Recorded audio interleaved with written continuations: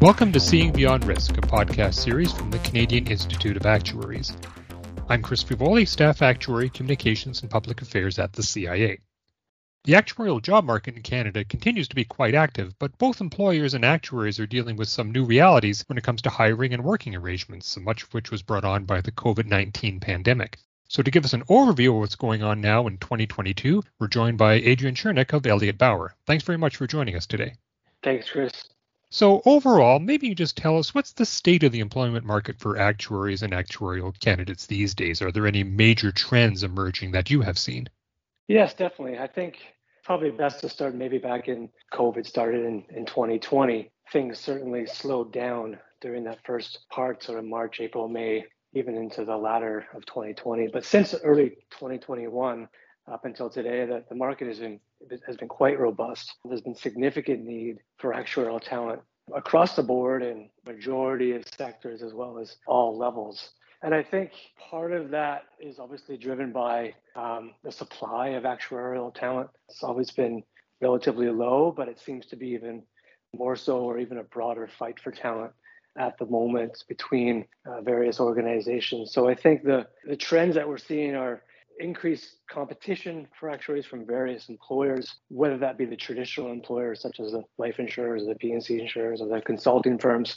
But we're seeing people move into non-traditional roles as well, whether that be roles that are related to data science or other areas within the insurance industry, or we're seeing some non-traditional employers sort of come into the market, whether they be broader tech companies or the types of organizations that are now starting to see the value of actuaries from a data-driven perspective and bringing those into the fold. I think some of the other trends that we're seeing is the need for talent is driven by the actuaries themselves. I think a lot of that can be compensation related. We're seeing some significant increases in compensation in the actuarial sector. And I think we're certainly fielding quite a number of calls about that trend and what that means. The majority of actuaries we speak to aren't driven by compensation to make a job move, but it certainly tends to be a point of conversation these days, maybe more so than ever because of the increases that we are seeing. I think also in general, companies are trying to putting more emphasis on trying to retain staff and trying to understand their own internal equity structures and so on to try and retain the people that they have and grow them internally, as it's always best to retain staff that way. So those are some of the trends that we're seeing anyway. Yeah, I think it goes without saying that the pandemic was a major disruptor, especially when it comes to working arrangements. So can you tell us maybe how has the increased prevalence of remote working affected hiring practices? Yeah, I think this is one of the biggest changes that we've seen. It's in the 15 years that we've been in business in terms of hiring practice from a location perspective. As we all know, the majority of us were working from home into 2020 and into 2021. And even now, most of us are in potentially some hybrid model with some organizations starting to have people come back to the office. And it's really been a disruptor in hiring practice. I think one of the biggest things is it's really driven the competition for talent regionally and nationally. So what I mean by that is traditionally there's been pockets of actuarial talent, whether it be Toronto, Waterloo, Montreal, Winnipeg, Vancouver, Calgary, et cetera. They used to kind of compete for talent within their own regions. But now some organizations are allowing actuaries to work 100% remote or in hybrid models throughout various offices within the country. It's increased the competition in regional markets for actuarial talent. And a lot of that is also driven by the actuaries themselves. We are seeing the desire from actuaries to have flexibility, whether that's the option of doing 100% remote or the option of going into the office once or twice a week. They're interested in having that flexibility. And I think the organizations that are able to offer that flexibility are the ones that will likely succeed in securing and retaining the best actuarial talent going forward. It's interesting. I just want to talk a bit about IFRS 17 now. It's been a long time coming and it will finally be implemented this coming January. So what do you expect to see happening to all the resources that were dedicated to the implementation of these standards? What's going to happen to them going forward? I think it's still to be determined. I think from our side, we're actually still seeing organizations reach out to us to still help them fill IFRS 17 roles, whether that be part of the modeling or the implementation or the strategy involved in that at various levels. And I think companies themselves are at various levels of preparedness in terms of the implementation. And so even though we do think the market for IFRS 17 specific positions will continue to slow, particularly maybe towards the middle to latter half of 2023. Right now, we are still seeing quite a demand. Now, the people that are in those positions now, I think they've positioned themselves quite well in that they've been involved in a large-scale, important project at their employer, whether it be within the insurance companies themselves, or they've probably been on high-level projects as a consultant. So they've probably gained some internal equity and gain some exposure within those organizations. And so that combined with the need to retain actuarial talent, I think the actuaries working on IFRS 17 specific roles will likely just move internally into other positions that will likely be open or maintained to be open. And then those in consulting firms may be able to leverage that experience into a different type of role, or they're certainly the consulting firms themselves are certainly looking to see where other lines of revenue are going to be coming from beyond IFRS 17, as it's been, I would say, good revenue generator for them over the last few years. But there's going to continue to be actuarial work, and I think the people working on those are going to be retained, and their jobs will continue and their careers will continue to grow. And one thing that employers are focusing on a lot these days are diversity and inclusion in their hiring. So can you tell us what sort of challenges that creates for you in this particular area?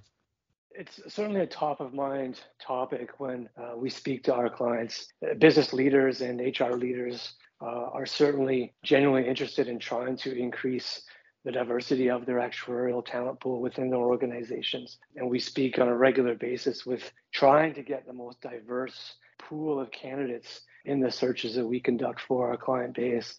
With that said, the actuarial profession, I still think has a long way to go in terms of being its best in terms of diversity and inclusion. I think it's probably been better than it was in the past, but at the same time, it's a juggle with our clients between trying to find the best candidate and also trying to ensure their talent pool remains diverse as possible. So it's a top of mind subject. I don't think there is any easy solution or easy path that can say this is how we get to the best point of diversity and inclusion, but we think it is moving forward, and our clients are certainly keeping it top of mind and doing what they can to maintain that diversity.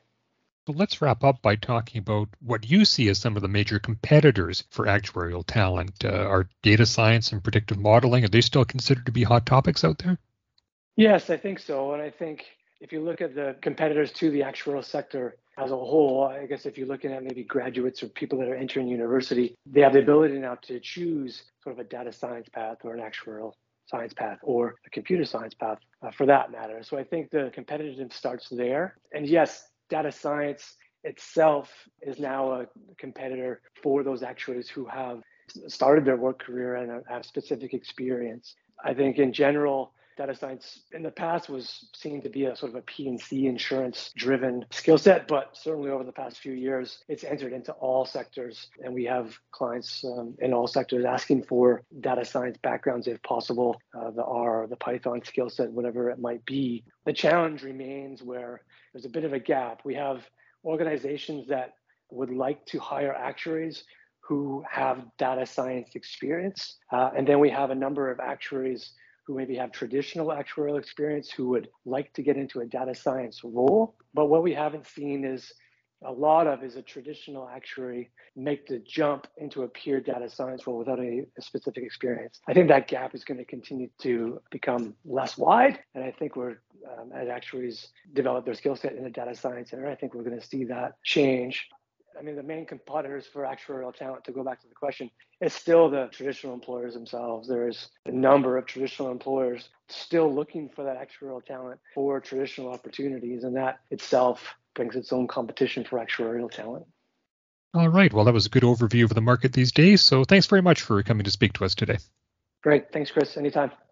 We now have over 100 episodes in our podcast series going back over the past 3 years, so we certainly encourage you all to subscribe, and you could do so through whatever platform you use to get your podcast content. And we would like to hear from you, so if you have any suggestions or episode ideas, you can send them to podcasts@cia-ica.ca.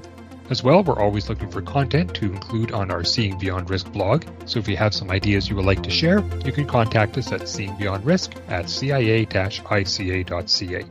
Until next time, I'm Chris Fivoli, and thank you for tuning in to Seeing Beyond Risk.